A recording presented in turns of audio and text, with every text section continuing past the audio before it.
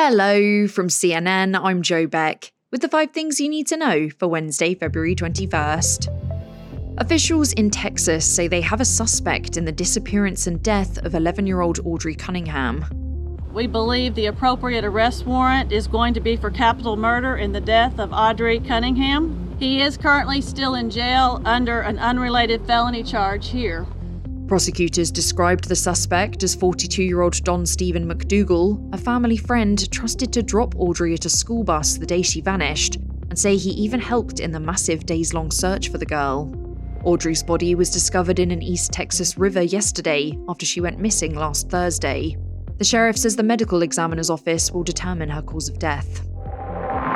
Alabama's Supreme Court has ruled that frozen embryos are children, and critics are warning that it could have a chilling effect on IVF.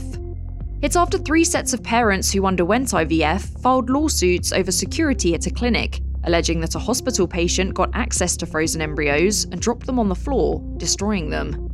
The justices ruled that those embryos counted as children, so they were essentially killed, and said the parents could file a wrongful death lawsuit.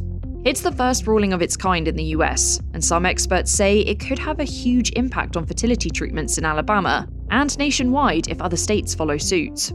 Critics warn that it could hugely increase liability costs, put medical providers off performing IVF, and mean parents are forced to pay for lifelong storage fees of embryos they'll never be allowed to get rid of, even if they don't want any more children. Here's Barbara Kalura from the National Infertility Association.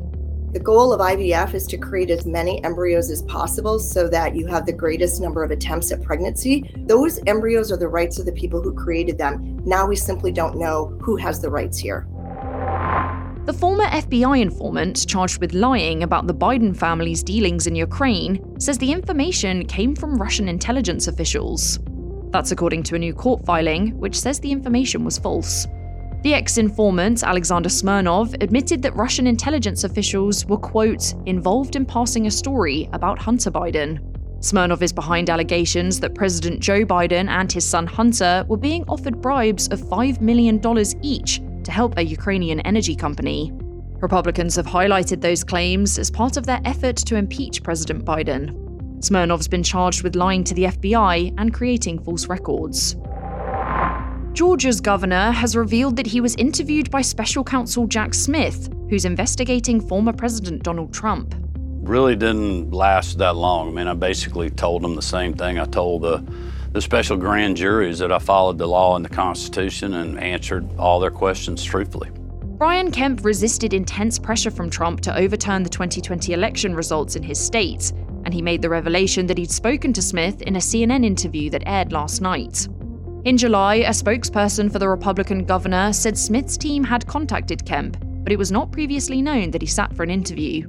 Since then, the special counsel has brought federal charges against Trump, alleging he and 6 unindicted co-conspirators orchestrated a plot to overturn the election results on and leading up to January 6, 2021. Coming up, Beyoncé's made history in the country music charts.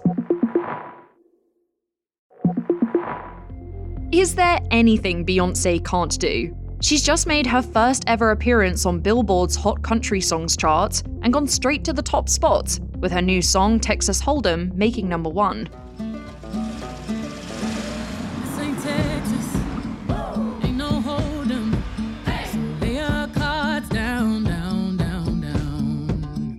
Rolling Stone reports that it makes her the first black woman to ever reach number 1 on the country chart.